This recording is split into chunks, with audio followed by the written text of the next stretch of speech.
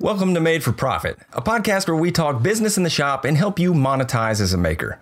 Each week we cover business topics to help you grow your full-time business or your side hustle. We'll also bring you interviews from a variety of people winning in their space to share valuable business insights and life lessons. I'm Brad Rodriguez, a full-time content creator running FixThisBuildThat.com, and my co-host John Malecki runs a full-time furniture company and his content site, JohnMalecki.com. We've been growing our successful businesses online, and we want to bring you into the conversation and help you grow along with us.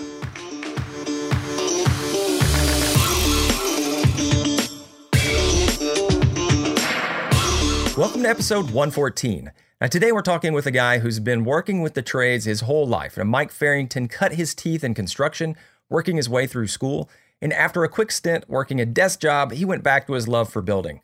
Now, Mike has built a successful custom woodworking business over the last 15 years. And in the past 2 years, he's branched out to YouTube. So today, Mike's going to talk with us about how he sets up systems in his business to help his workflow, dealing with tire-kicking customers, and his approach for getting deals on tools, and of course, what YouTube has meant to his business. Yeah, Mike has easily become one of my personal favorite YouTubers as he's a master of his craft and his brand. He completely owns it, not only in his work, but definitely on his channel, which just passed 100,000 subscribers. So big congrats there, Mike. Definitely a channel worth checking out if you guys haven't heard of him. And I'm super impressed. We dive in this episode and he continues to talk about how he's growing his channel. And he's showing off some just super impressive skills. I can't say enough about this guy. I absolutely love what he's doing. And I'm always super impressed by anyone who can balance a custom workload while making content consistently around it. I had a ton of fun on this one. This one was really enjoyable. Absolutely. And yes, big congrats, Mike, on the 100K milestone. That's awesome. But before we get into it, we do want to thank a new member that joined the MFP Patron Tribe this week. We had Sam Bazzacco. Sam, thank you, man. And if you want to join the show and get some awesome rewards, you can head over to patreon.com/made-for-profit. But without further ado, here's our interview with Mike Farrington. All right, guys, welcome to another episode for an interview. Today we have Mike Farrington. Mike, welcome to Made for Profit, man. Thanks for having me, guys.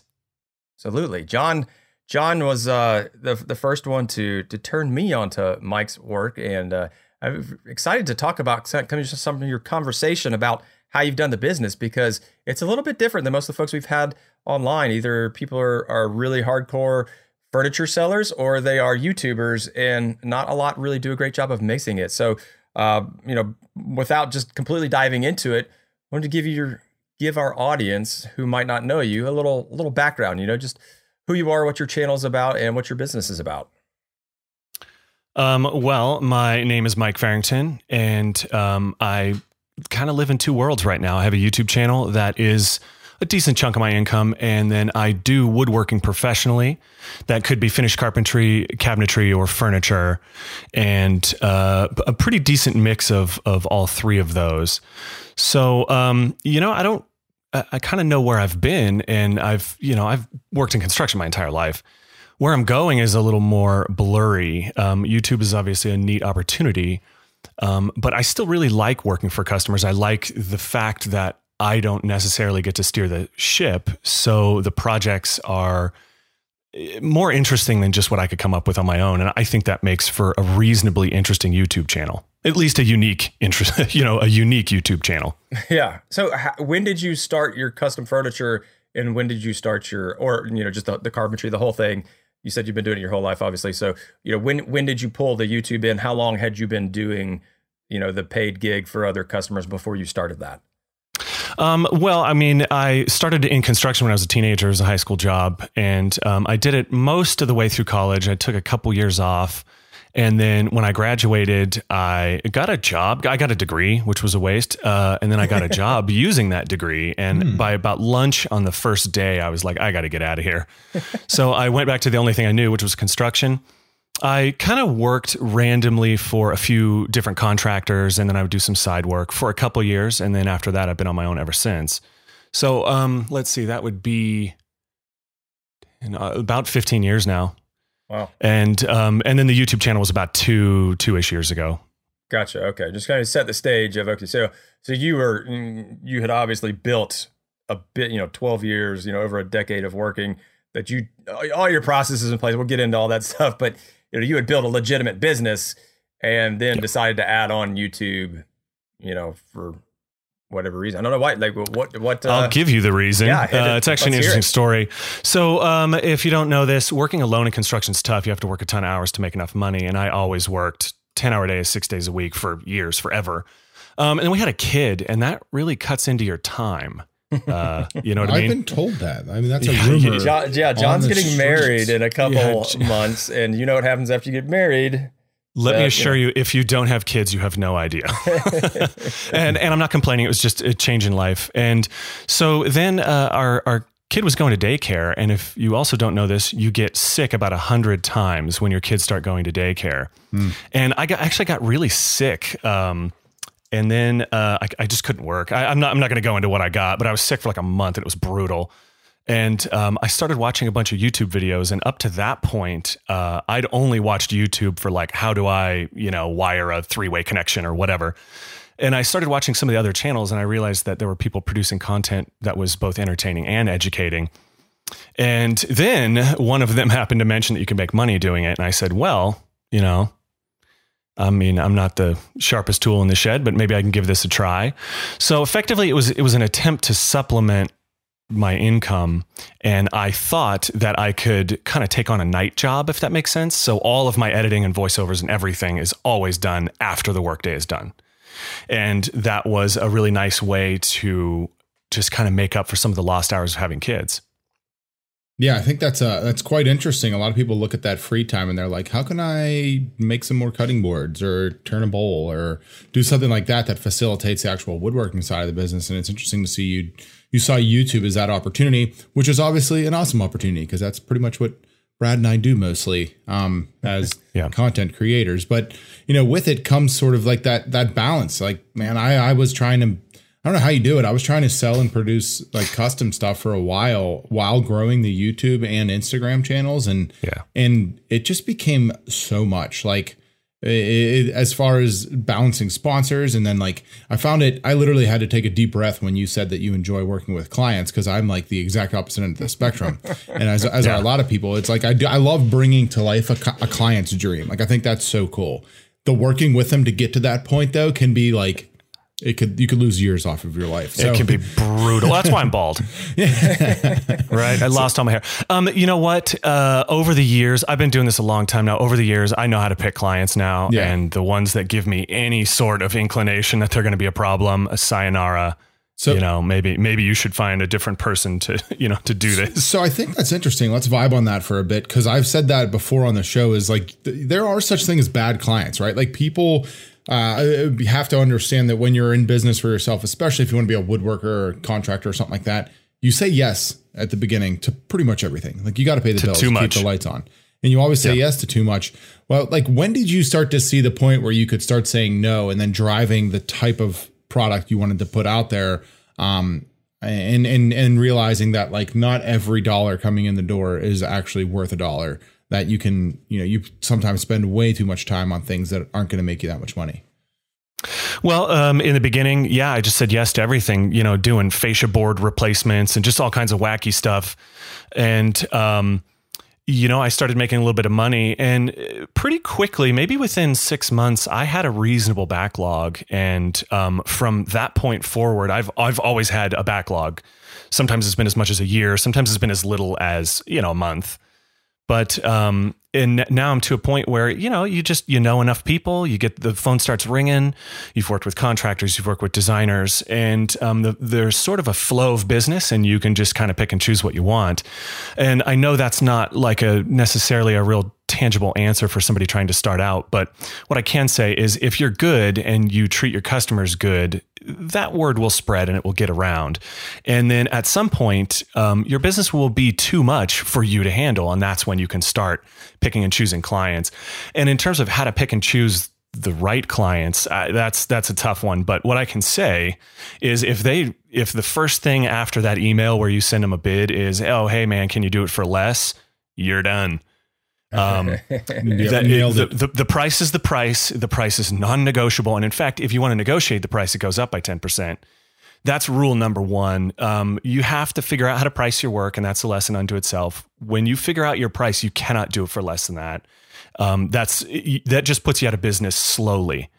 I would rather go out of business trying to charge what I want to charge quickly than to just, drag it out for years over years and just slowly not make enough money. So that's really, kind of the where I've gotten to where I am. And now I don't have like projects that I like want to do. I mean, some interest me more than others, but I really do like the variety. I like that it could be a wall paneling project. It could be a wine cabinet. It could be a kitchen. And everything in between. The variety is nice for me. Yeah, I think that's interesting. So was there a point where you stopped promoting the things you didn't want to be doing? Or was there ever because I had a point where I was having same thing. People asking me to replace window treatments and then come in and do, flooring. And pretty much if you put carpenter or woodworker on something they'll think you can do anything with any type of wood.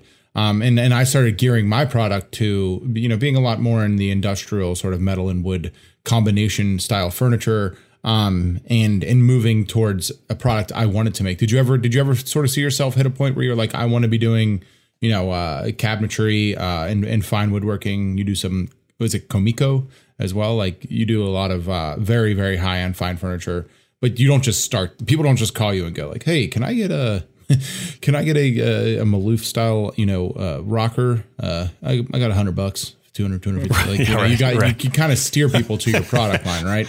Right. I couldn't even do an armrest for that. Yeah. So the fine furniture has always been a byproduct of other stuff that I've done for people.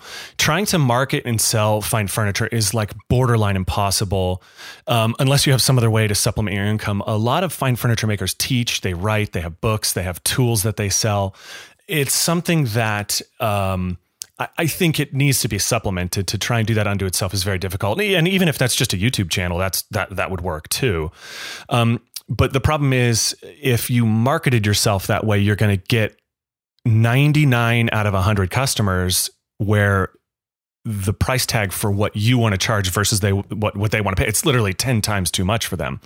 So, and I kind of call those the tire kickers. Hey, how much would it cost? And it's like, I don't even want to put the time into the bid until, we've talked about a budget. So to kind of explain my fine furniture projects, typically they come on the back of another project. I've done a kitchen for that customer. I've done built-ins, or I've installed just even some crown molding in their dining room or something. That develops the relationship. And then I always have a few pieces laying around that I say, hey, well, I did this. Are you interested in a piece of furniture? And oftentimes I'll show them a picture and they'll say, hey, wow, that's really neat, but it's too big, it's too small, whatever. And that's how I end up doing my fine furniture work. So it's I already have a relationship with the customer. They already know what I charge. And that makes the sales process tolerable, if that makes sense, because trying to produce designs and give bids to people, you would just spend your entire time doing that. You wouldn't be able to make any furniture or make any money. So, though I can't say I build fine furniture exclusively, that's been my path to do the finer work, which I do definitely enjoy that. But you know what? There's nothing like, the smell of a construction site in the morning when, the drywall's drying and all that stuff. I still like doing that work as well. So is that like when you said you have a pretty even mix across those, type of carpentry, built-ins, and then fine furniture? When you look at those in your pricing model, are those all fairly profitable in the same way, or do you make a lot more in one versus the other? I could make more money just hanging crown molding. Or actually probably the most profitable thing would just be doing custom kitchens. That's a tangible product that has resale value, that adds value to a person's house. A piece of furniture is obviously tough. I make the least amount of money making pieces of furniture. Next would be like finished carpentry type of stuff. And then large scale remodel and built-in projects are where I would make the most money hourly. But in terms of how I spend my time, it's probably 1/3, 1/3, 1/3. Gotcha. I'm happy to do those projects. And if during that 1/3 where I'm making fine furniture, I'm making less, that's just the sacrifice I make. And it's not really a sacrifice. That's the compromise that I make with my business. Gotcha. And so I'm looking at your your channel, Mike, and I see that you're, maybe it looks like it's some in spurts, but that you're around one a month, maybe two a month videos. So I would assume that you do not do a video for every project that you do. No, maybe 1 in 3. And how do you decide that? Like when you started, maybe we'll like walk through that. So you're doing this thing. You said, okay, I want to do YouTube, and I'm doing all these 3 things. Did you start when you started in mind? Were you like, okay, like here's what I think's more interesting? Like, how did you go about that when you thought, all right, because your work is so varied, you got a lot of choices and a lot of volume. What did that process look like when you were thinking like, all right, cool. So what do I want the Mike Farrington YouTube channel to look like? Yeah, that's sort of putting the cart before the horse. My first couple of videos were just, I told myself I'd do 10 and then I would see where I was at. And if I got no traction, I wasn't going to continue to do it. I don't really have much of an interest necessarily to be like a YouTube star and have a big channel. I'm not saying that wouldn't be nice and the money would be great, but originally I just thought I could make maybe a car payment would be nice. I mean, geez, that would just be lovely. So I said I'd make 10 videos and I would see where it would go from there. And I also thought that if I didn't make any money from it, that would be fine. I would make, say, maybe 8, 10, maybe even 20 videos of different projects. I would then use that as a sales tool. So if the videos didn't get any views, my kind of secondary goal would be to drive customers to those. So if somebody contacted me and they wanted a table built or they wanted something else built, I could say, well, hey, look, hire me and here's how I'll do it for you.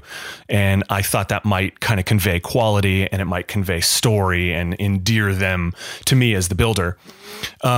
So that was kind of my original goal. I didn't set out to necessarily film any specific projects. Now that I'm here, after I think I've done like 37 or 38 videos, now I am sort of picking projects that might be a little more interesting videos, and I'm timing things where I'm giving myself an extra day or two to move cameras around. And I mean, you guys know the time that it takes to film stuff. Right. So I guess to answer your question is that's kind of changing. It went from one goal and now it's going to another goal where I want to be paid to build the project, but I also want that project to be interesting enough to film it. I'm not there yet, but I'm getting to where I have some volume and I'm picking and choosing and trying to choose projects that'll make interesting videos.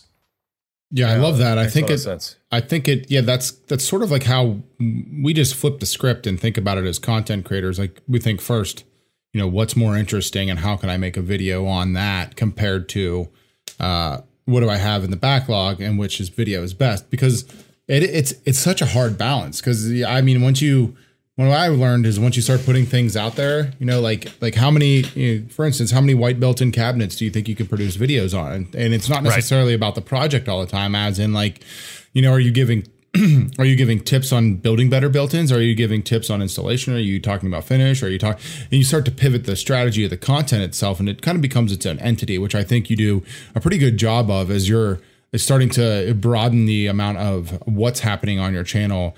And adding some techniques here and there. You're adding a little bit of some shop projects, which Brad and I know, and Brad is quite familiar with. You could build a channel on, right? Like people, that's what most of us look at YouTube for. Is like, hey, excuse me, that's what a lot of woodworkers look at YouTube for. Is I want to build a new bench. Like how do I?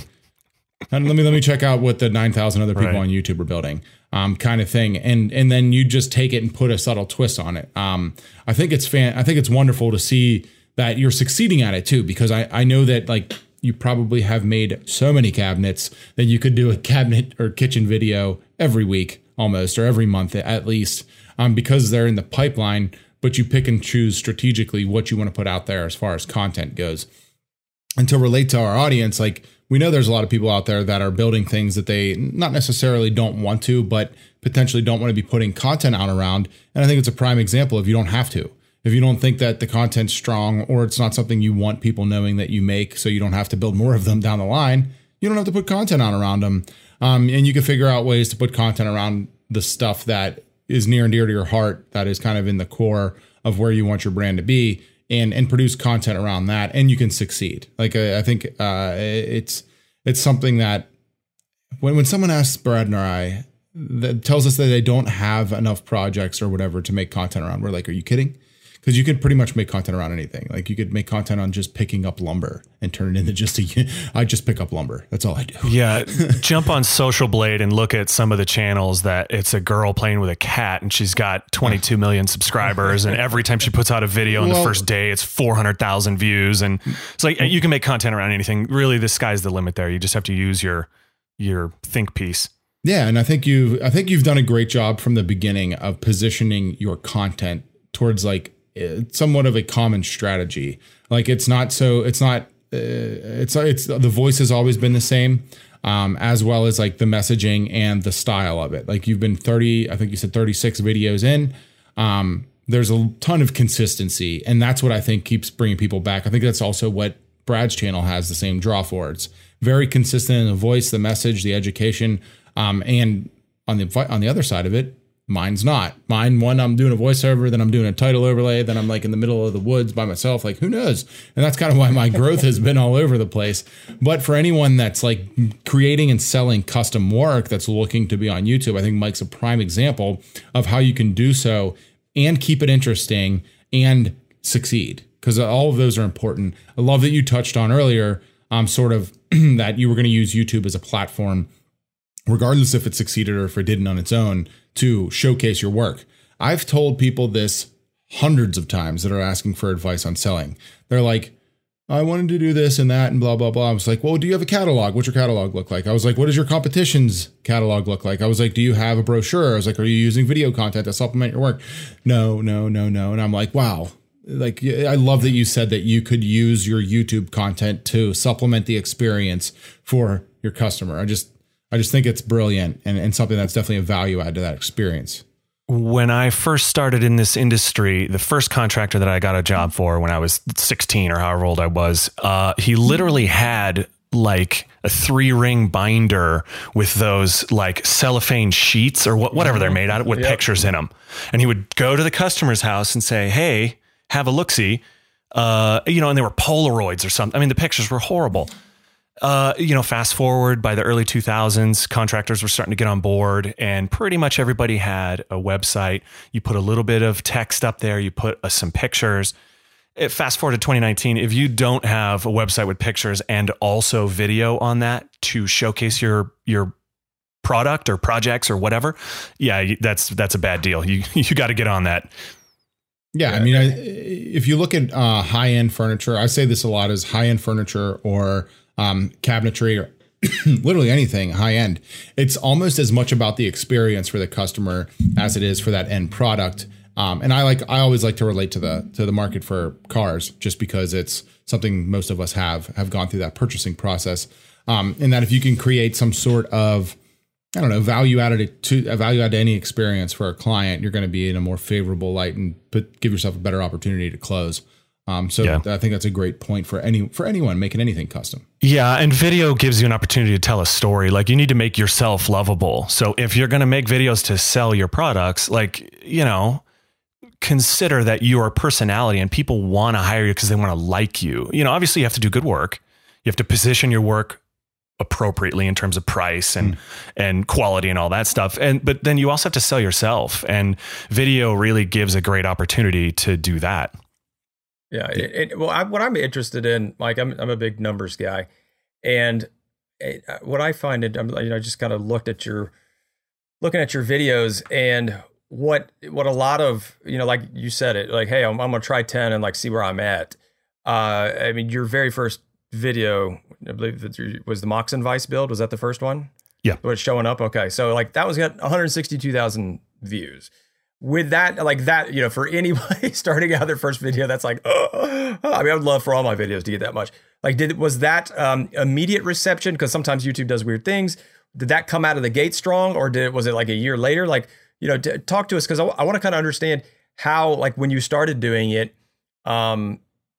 it looks like, I mean, all your videos have got great views. I mean, for like even your earlier ones, like there, I still have videos that are, maybe 30,000 views or something, that some of the older ones, but like most of your videos have very significant views. And how did that start? Like in the beginning, was that right away, or did you see, something that happened along the way that really gave you a bump? How did that work? You could probably answer that question better than me. I'll just share my experience. I really like the numbers. I like to look at them. I like the stats, the graphs, all of it is neat colors. I've yet to really put anything together where the numbers have told me specifically what to do. Maybe I just haven't made enough videos or whatever.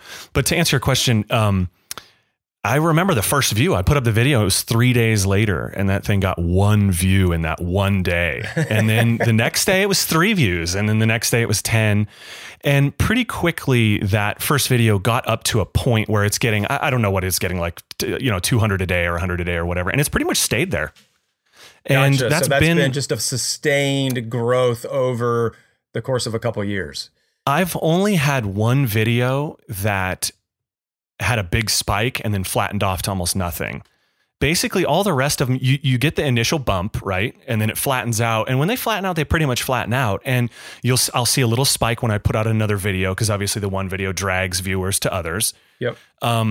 But they pretty much kind of go up, and wherever, like 2 weeks after I put them out, whatever it's getting, they pretty much seem to be just getting that off to infinity.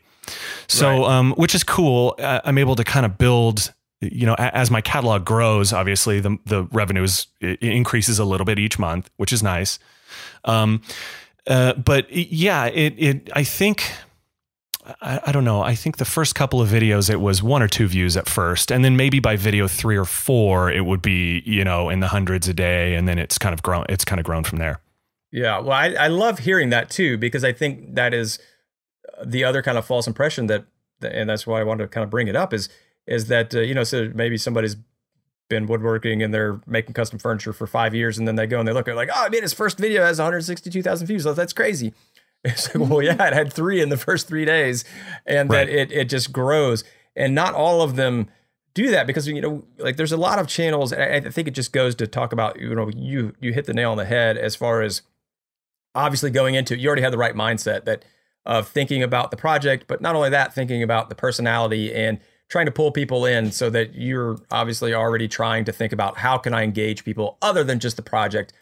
I'm going to, incorporate, I think we were talking about before the episode started, I'm going to incorporate my kids into it. I'm going to incorporate some personal stuff, like I was looking at some nice scenery shots from you being out in Colorado, like adding bits of interest that aren't just hardcore, like first you cut this, now you insert the dowel, then, it's like you have to have some interest for people to watch.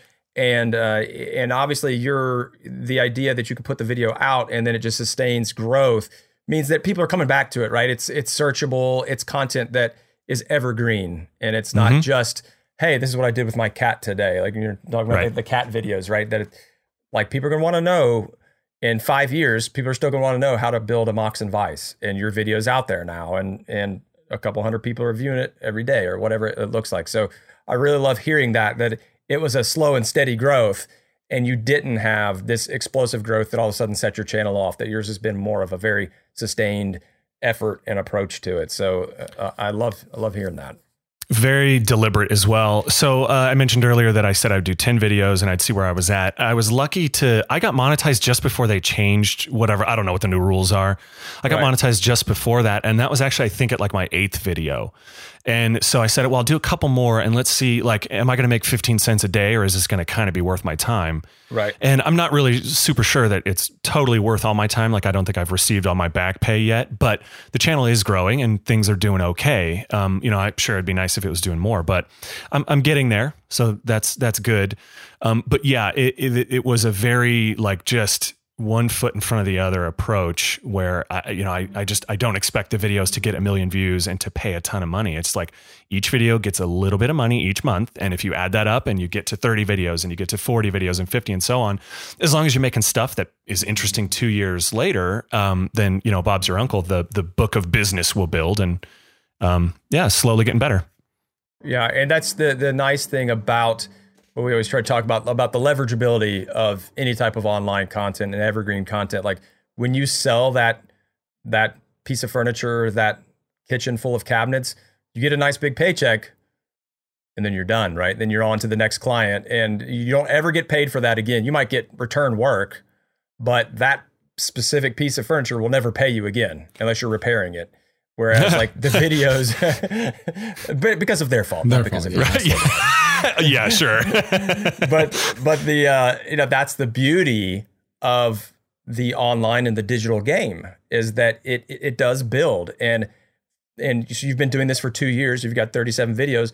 In 2 more years, you'll have another 37 videos, and those first 37 will be paying you, plus the next 37.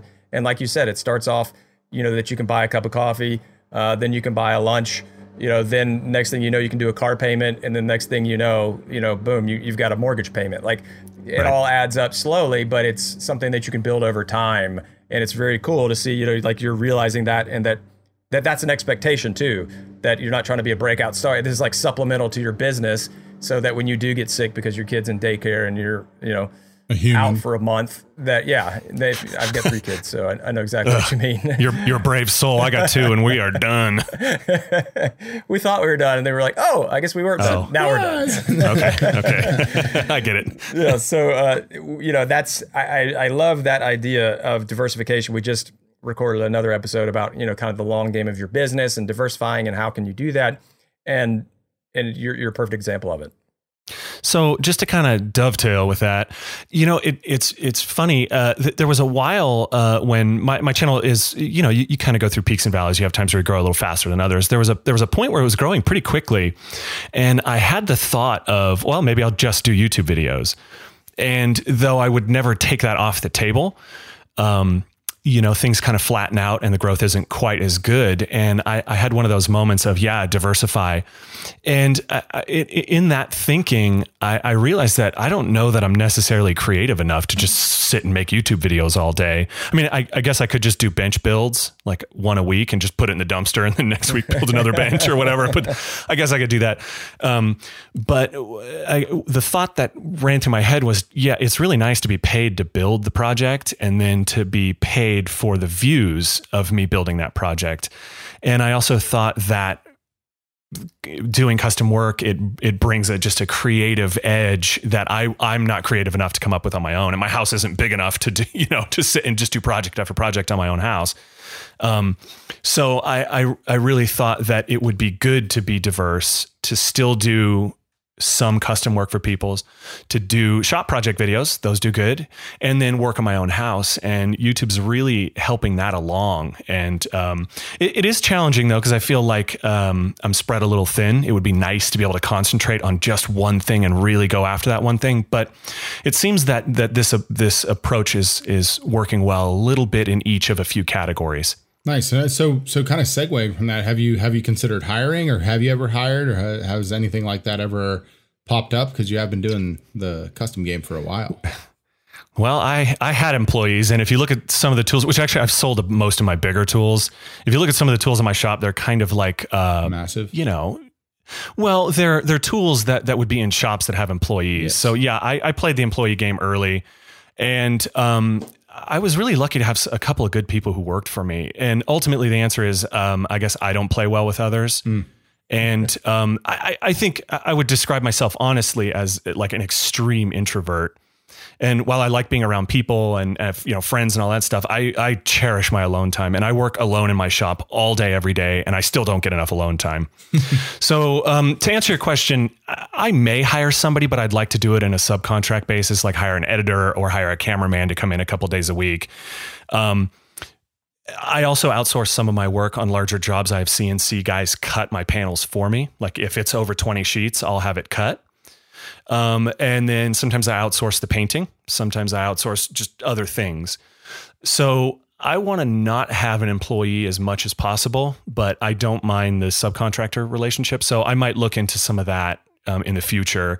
I have been doing that on the woodworking side of things since the start. On the content side of things, I haven't tried it yet, but I'm maybe willing to give it a go. Nice. I think it's interesting. You even though we didn't ask the question, you kind of talk about your systems, right? Like you inherently look at a part of a project and you either say, I'm going to sub out this section or that section if I can, and where I can kind of make money back. So from watching your content and being a fan, like I could definitely tell, like you've got some pretty precise processes, right? Like you're going from this stage to that stage and stuff. Like what is kind of like a typical let's just call it like a built-in build look like for you and how hard have you worked on those systems? Because I'm huge on the concept of that, and I think it's where a lot of people that are trying to quote unquote make something with their hands fail, is because their systems are bad and they give themselves no opportunity to win, because you're like, oh, I'm going to take on this dining table, this cabinet, I got to paint this, I got to finish that, and you're all over the place and you're actually getting nothing done.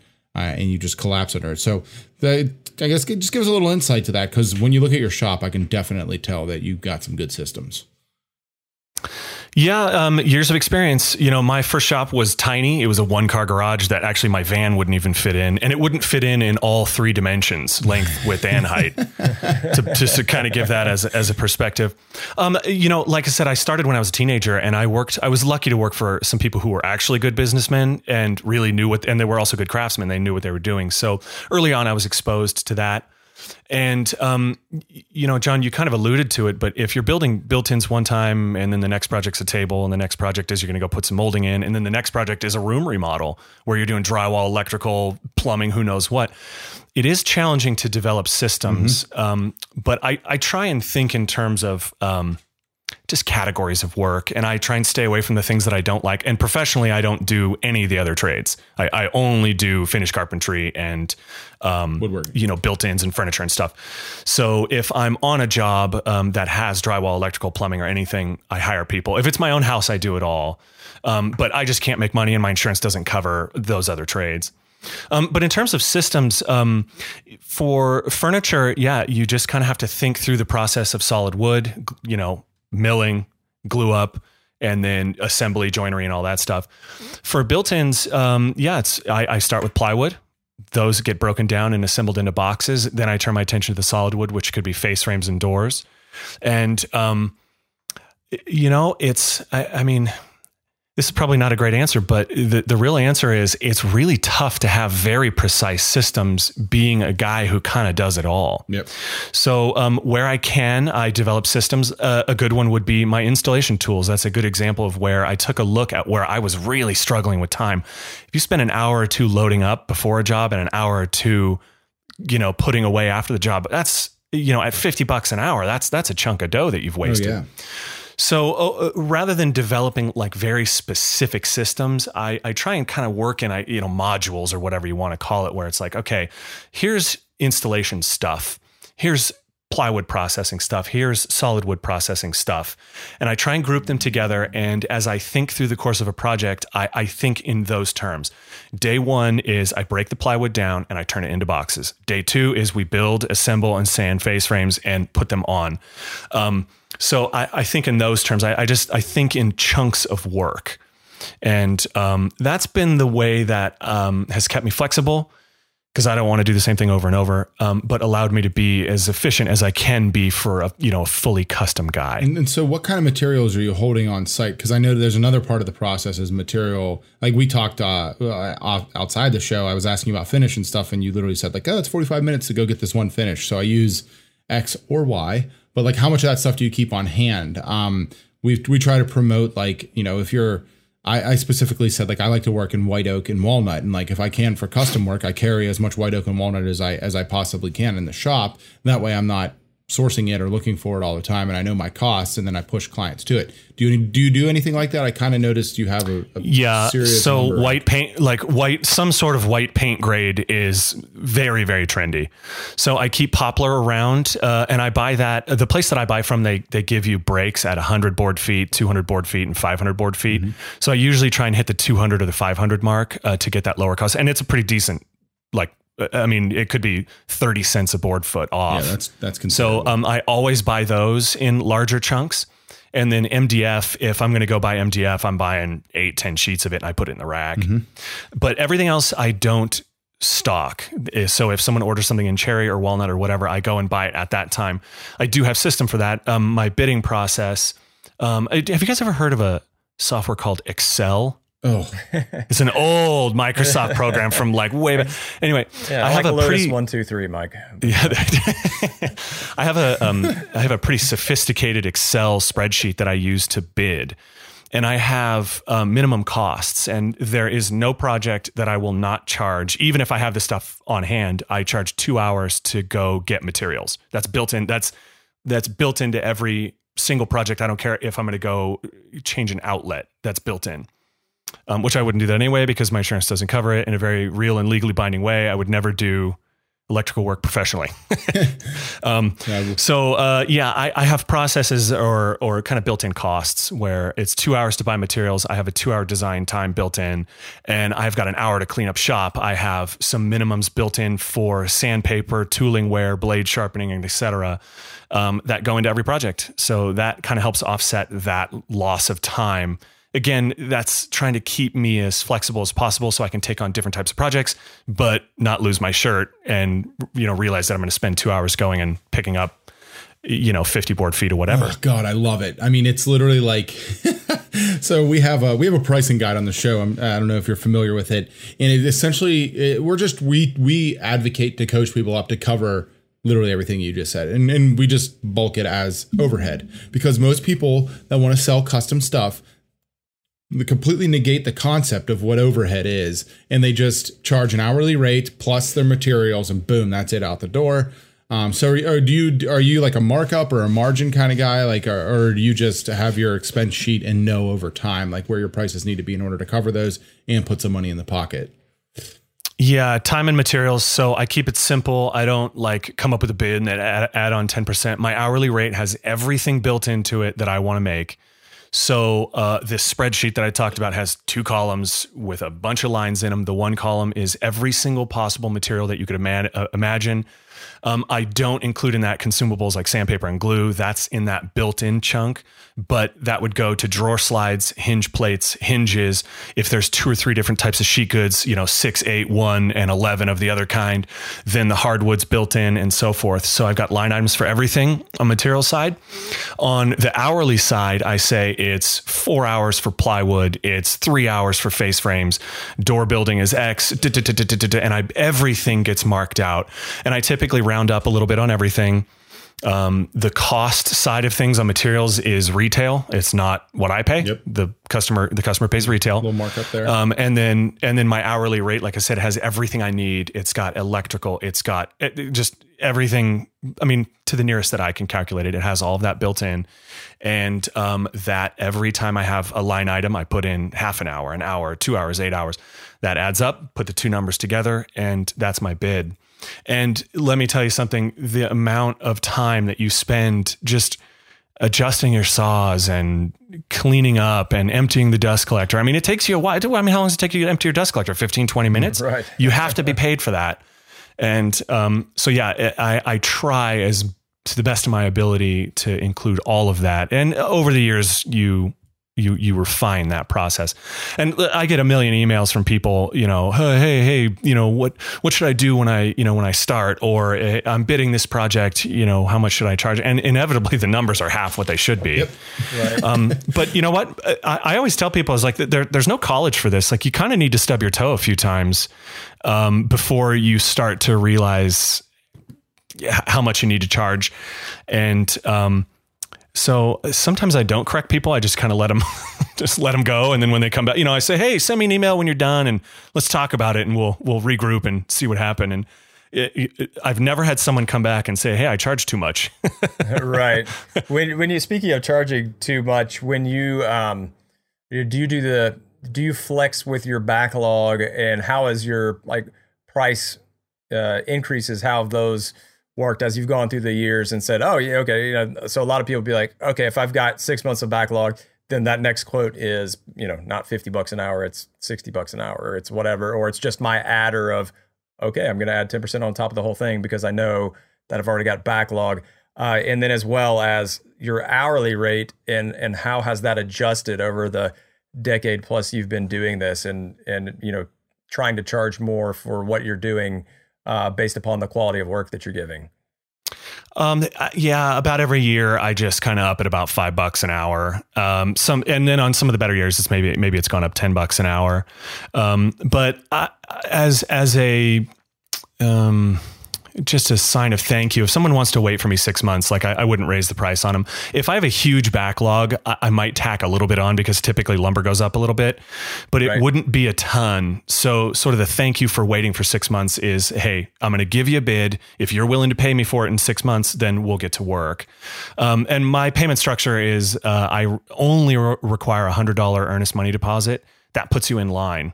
And then if there's a 6 month backlog in 5.5 months, I'll give you a call and say, hey, I'm going to need to collect another deposit because in 2 weeks, I'm going to be starting on your project. And I either do 50-50 from there or 1/3 if it's a huge project. Gotcha. So given that, I like that idea of, because whenever you get the quote, like it's usually really bad in kind of like the trades when you're getting, painting or driveway servicing, like things like that it's like, you get the quotes and you're like, holy, like where it's like kind of commodity and labor based items that's not fine furniture. And you're like, how can pouring a concrete driveway, this guy's quoting me $3,000 and this guy's quoting me $12,000. Like it doesn't make any sense. And the guy with the $12,000's got the backlog and he's like, I don't care. It's kind of the invitation. It's like, well, if you're going to pay me $12,000, like I normally charge $5,000 for it, but if you're going to pay me $12,000, I'll do it next week. Like, we can pull you up to the front of the line if you double that up. So that's I don't know that I've actually heard that, but I like it of being like, hey, if you want the work from me, I'm not going to upcharge you. This is over for like a thank you for saying like, yes, I will wait 6 months for your work. That's kind of an interesting way to look at it, and I like that. I think we all kind of learned that lesson in high school. If you just sort of command a higher price, there's just a certain amount of people who are going to like it. In down times, I've lowered my prices, years ago before I knew better. I would lower my prices. And let me tell you something, the hardest way to sell a job is to try and sell it for less money. And over the years, as I've gotten more confident in my work and the understanding of this business, my prices go up. And as my prices have gone up, my backlog has gone up and the amount of work I get to choose from has gone up. And it is very weird how the guy who quotes you $40,000 for the deck can't start for 9 months. And the guy who quotes you, $5,000 or something, he's like, yeah, I can start tomorrow. Yeah. I'm not sure why that is. I don't have a good answer, but boy, I'll tell you, it is. So if you're having trouble selling jobs and you think lowering the price is the right way to go, I would try going the other direction by 50% and see what happens. That's interesting. You guys familiar with Peloton? It's a bike that you put in your house for working out. The founder of it literally said, he's like, I had them priced at like a reasonable number. No one was buying them. So I put the most absurd price tag I could think of on them. And it's the most popular indoor bike on the planet now. And you're like, what? But it creates this concept of exclusivity, right? It creates this concept of like, ooh, I'm getting like the higher end. And plus, if you're good, it's worth it. If you're good, you're now going to get validation on the time you're putting into it. And I think that's quite important, especially when you're in the trades of any sort or any sort of craft, is that like you're getting what you feel your value is out of the projects that you're creating for others, and you're not working for less. I'm very mad at myself for it, and I continue to do it because I'm a glutton. But I have a few clients that I still take on work for, and I up the price of and it's like small things in bulk. And I up the price when they come back in the door. But I still do the work, and I'm just like, oh, it's just like, I like that number at the end. And then you do it and you're like, oh, I'll never do it again. And then they come back, we're like, we need 25 more of these. And you're like, it's going to be an extra $20 per. And you're like, oh, I still hate this.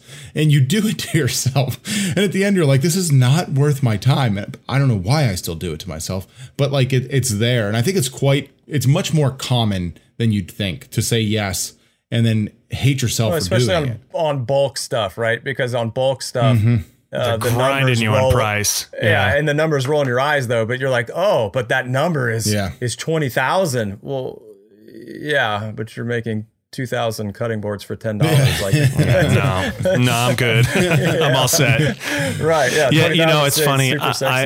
I've definitely done that too, where you just a glutton for, I'll never do this type of job again. And the 2 years goes by and something comes along and I look at it and I'm like, well, I haven't done one in a while.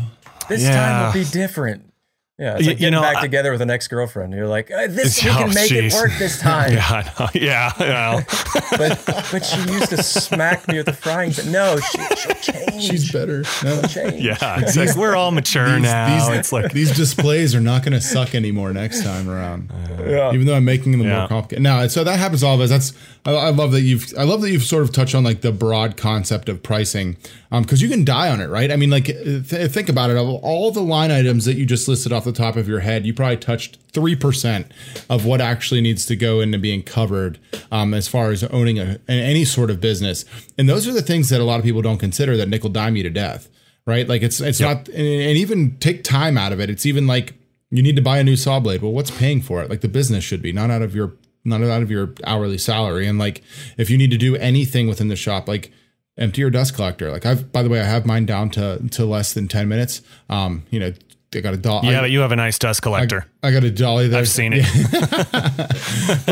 but you're right though. And if you think about it, you could put all of that into an Excel sheet, right? And that's where you start taking things like your wide belt sander, for instance, and you take the time allotted to do it by hand and then the time invested in the machine, and you find that breaking point on which if you're using it, say this amount of jobs and it costs you, say, your own $50 an hour, can you take that and put it into another task on that job or shorten that time frame and invest it into a machine? Like that's how you get to those points. That's how you get to where you need a panel saw compared to a regular table saw. Or as you've stated in a couple of your videos, like is a 4x8 CNC on the docket in the future? Like, will you get to that scale? And the reason you do that is because you value your time on task, and you're not just throwing a random number at something. Be like, I can make that in 10 hours. Give me $3,000. Like, come on, people. Like it's much simpler in that you can put it in a sheet and literally go 2 columns like Mike does and figure out a much more solid and better price to make sure that you're not putting yourself behind the fold by charging less in order to just take on jobs.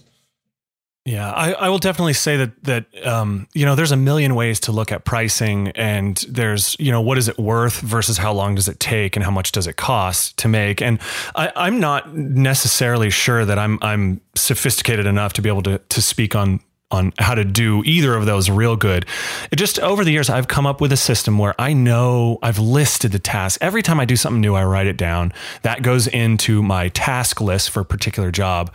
And so I've just kind of honed in the process of figuring out how long it takes me to build something and adding that on. It's quite possible I'm leaving money on the table by not saying I want, $10,000 more bucks for this project. But I guess maybe I've gotten comfortable, and maybe that's not a good thing. Maybe I should challenge myself a little bit more. But pricing is tough. Pricing is brutally tough. And, you have to keep at it. And it's constant. You don't just get there and then you're done. You get better at it. But even to this day, somebody comes at me with something a little different. If there's a different paint color and it's going to require more time, more coats or something like that. I mean, these are all little itty bitty things, and I'm kind of picking at the margins because I think I have the bulk of it down. But even still, little things to consider. I'm constantly honing that process. Yeah. Yeah. And every time you get burned, I mean, that's kind of the nature of business, right? As you said, like and giving those folks or not giving them the total amount of input that you may have could, because they're going to learn it better when it blows up in their face, right? They're going to be like, well, I'm never going to do that again. Right. Versus like when somebody just tells you, oh, you should do, they're like, oh yeah, okay. That's always, right? That failing is always the best lesson giver. Because the harder the fail, the bigger the lesson, and the more it hurts and the more you won't forget it, right? It's like those little things. If you really like those little projects that you hate to do, but you do them over again, it's like, well, that's not a failure. It's just like you're winning a little bit less. But when you really make that bad decision, that's when you're like, I'm never doing that again. Yes. Yeah. I'm going to try to not win a little bit less in the future. Yeah, that could be that's an MFP t-shirt right there. Winning a little less. Hashtag. Don't win a little less. Yeah. So Mike, looking at kind of as we start coming up towards the hour, as you've gotten into the online content, how has it changed how you've worked and like how you document the process as far as going through, and maybe just like any things that you've learned along the way as you've been doing, like now filming Do you do, have you worried more about how you process lumber, how you do things so that you can get those camera moves and all that? How has that changed your workflow? Well, to be critical first, filming yourself and then watching yourself do something is not like the easiest thing at first, because all I thought of for the first like 5 videos was, oh my God, I am the stupidest person on planet Earth. What am I doing right now? So it's kind of allowed me to take a critical look at some of the things that I do, which is good. So I've changed some things, like just for example, how to put things on a cart. If you have 50 parts that you need to sand, and you take one off a cart, you sand it, you put it back on the cart. And like, if you're walking around the cart every time, just little things like that, I've kind of honed in on a little bit. So that's a good thing. I think I've gained some efficiencies. In terms of at what it kind of does to the overall arc of a project, it slows it down a little bit, but not a lot. I like I said, I kind of know what I'm doing here. So as I'm finishing up a task, I already know what I'm going to do next. And I'm kind of thinking, okay, where does the camera need to be for the next shot? So, I'll swivel it around, change a lens or whatever. But as my channel grows, I'm increasingly wanting to take more time on the videos, maybe do some macro shots, slow it down a bit and kind of show a little technique for something specific versus just setting up a camera and letting it go and then chopping that together. So, currently I would say it's slowing me down a little bit, but I think that sacrifice is rewarded by a little bit more interesting video with some more details. When you started shooting, did you have any inkling? Because from what you just said, I can tell that you enjoy the process of making the video. Because I heard 2 things, which are changing lenses, which I never do, and macro shots. That you're taking the extra time. So before you started doing YouTube, did you have any experience in audio video? Did you have an inkling like, oh, that would be fun, or did you have no idea what you're doing and just learned online like most of us? So if you're so inclined, go back and watch my first video. At that point in time, I didn't know what autofocus was. I didn't know what manual settings were. I didn't know what f-stops were. I didn't know what frame rates were. I didn't know anything. Yeah, no, I knew nothing of cameras. I took a semester of photo in high school. Like I think we all did that, but I didn't actually go to that class. You just sort of just do what you need to do to pass that. So I really had no camera experience. And to be honest, that's really created a bit of a spark for me in terms of my work and lighting and just all that stuff. It is a fun challenge. And just as I always try to improve with my woodworking, I really am working hard. It might not show, but I'm working hard on trying to get better with cameras and angles and editing and lighting and all that stuff. Yeah. So yeah, it's fun, but no, I started very green. I knew nothing.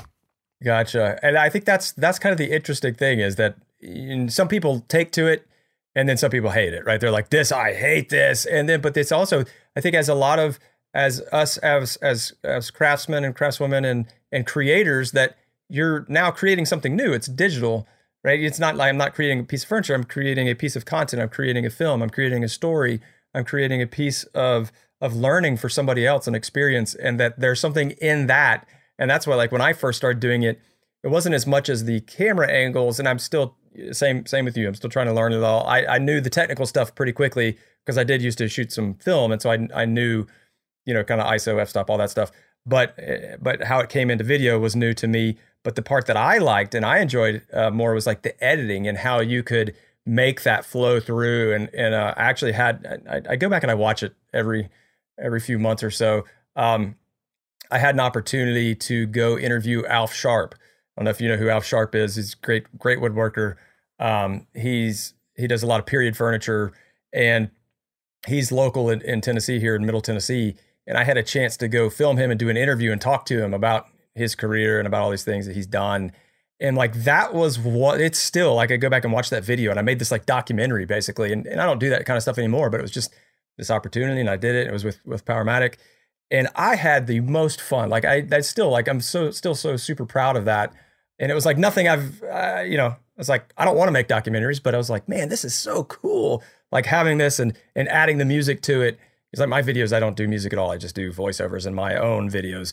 But it was really fun to do that. So I could kind of hear that come out in your voice that you really enjoyed, that it's going there. So I'm going to be really interested to see where your channel goes, because that's a whole rabbit hole too. Like you could spend more time the fan. We had Paul Jackman on. If you ever watch his video, Jackman Works. Yep. He spends 2 to 3 days in the edit process. Yeah. Right? So he's kind of gone that whole. But obviously at that point, his videos are very well put together. They are fantastic. But I love hearing that your consideration of like, this is something new and exciting, and maybe as that transition changes and you get the next 100,000 followers and the next, that becomes more money and that becomes more something you do. Yeah. I remember, you have all these clips, like if it's 50 clips or 100 clips or 200 clips, you copy paste them all into iMovie and there's just this huge mass of garbage. And I remember the first time I sat down kind of looking at this going, and I was like, okay, I need to figure out how to get through this. So you kind of go through and you say, what's the interesting part of this clip? What's the interesting part of this clip? And that's cool. That's kind of carving it down. But the spark for me for editing came the first time I cut 2 completely different clips together. Like if you're doing the same thing 8 times and you film it from 4 different directions, you can kind of clip it all together to make it look like you're doing one thing. The first time I did that, I felt like a magician. I was like, oh my God, that looks so cool. So yeah, I do very much enjoy the editing process. It is building, but it's building a digital product. I mean, I don't know how else to describe that, but yeah, I like the digital build. That is fun. It's quite fun. Quite fun. Yeah, I think a lot of people get pulled into that. So one thing we like to ask our guest is a piece of advice. And you've obviously got a varied background and a lot of experience in the woodworking. So anything, whether it's just regular business or going to the content game, what would be a takeaway that you'd like to leave with the audience, that something that you've learned over the years? Well, I do listen to your guys' show fairly regularly. So I knew this question was coming. And to be honest, this has been grinding on me now for like a week. Like, how am I going to answer this question? The pressure of MFB. Yeah. I mean, my heart's pounding right now. So I don't know that I necessarily feel qualified to give any sort of content creation advice. So I'm going to go the other way in terms of the professional woodworking side of things. Although I think this advice would probably be applicable to content creation as well. The key that's kept me good for all these years, even through the huge downturn that we had in 2008, 9, 10 and all that. What's kept me good is keeping my overhead low. So my shop has always been on my property. When I bought this house, I bought my shop as well. So as I pay rent, I'm paying mortgage. And I do that across the board through my whole business. I rarely buy new tools, almost never. I shop on Craigslist. I look for deals. I keep my overhead low. I don't take on any debt. My business has 0 debt and will never have debt. So just keep your overhead low. And then if you get sick, if you hurt your left hand, I smashed my left hand and couldn't work for a while, you'll be okay. So that's what I would suggest. And I guess if you're making videos, like don't go out and finance a $10,000 camera, like, maybe save up for it and pay for it, at some point down the line. So yeah, just keep your expenses as low as possible.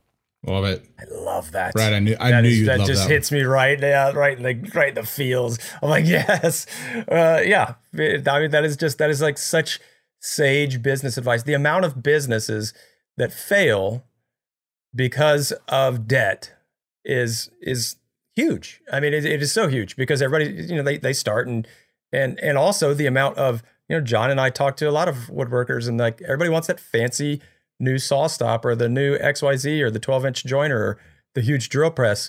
And it's like, those are all great things, but guess what? You can also buy those used. I spent 2.5 years waiting to buy a saw stop, and I ended up getting mine, off Craigslist for 1/3 of new.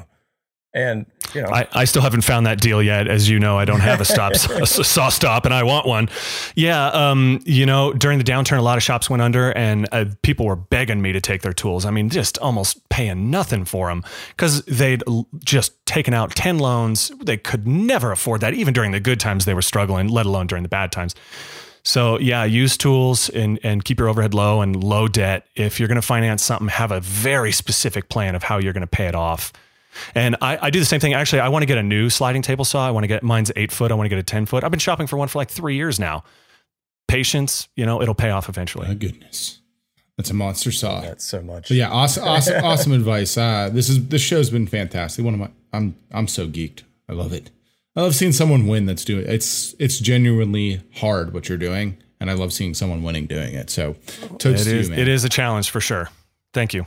All right. Well, we loved having you on the show, Mike, and we appreciate it. Thanks for sharing all the advice, man. My pleasure. Thanks for having me.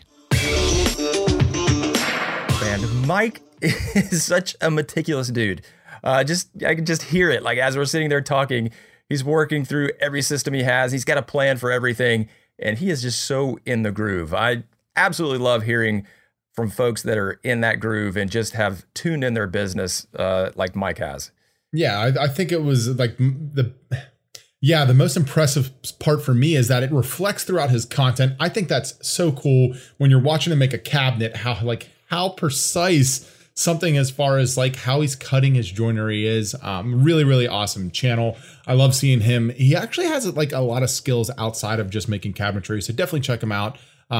He inspires the crap out of me. Like I'm just building stuff that I've never built before, watching Mike's channel and picking up tips and whatnot. And I think he's a fantastic person. Great dad joke personality too. That was a lot of fun. Yeah. I feel like we could sit and just riff on dad jokes, me and Mike, just dry dad jokes back and forth. I mean, I'm only a dog dad at the moment, but like it really inspires me to want to get more dad. It's coming, bro. It's coming. Don't worry about that. So if you want to hear more about Mike, you can head over to madeforprofit.com/episode 114. We'll have links to his website, his YouTube channel, and everything else that we can gather up on him. So go check that out. Yeah, and if you want to follow Mike on Instagram, you can head on over to @madeforprofit, where we will have him tagged and linked in this show's post on our main feed. Absolutely. All right, well, right now we're going to head over to our after show and go hang out with our patrons. We'll catch you guys next week. Let's do it.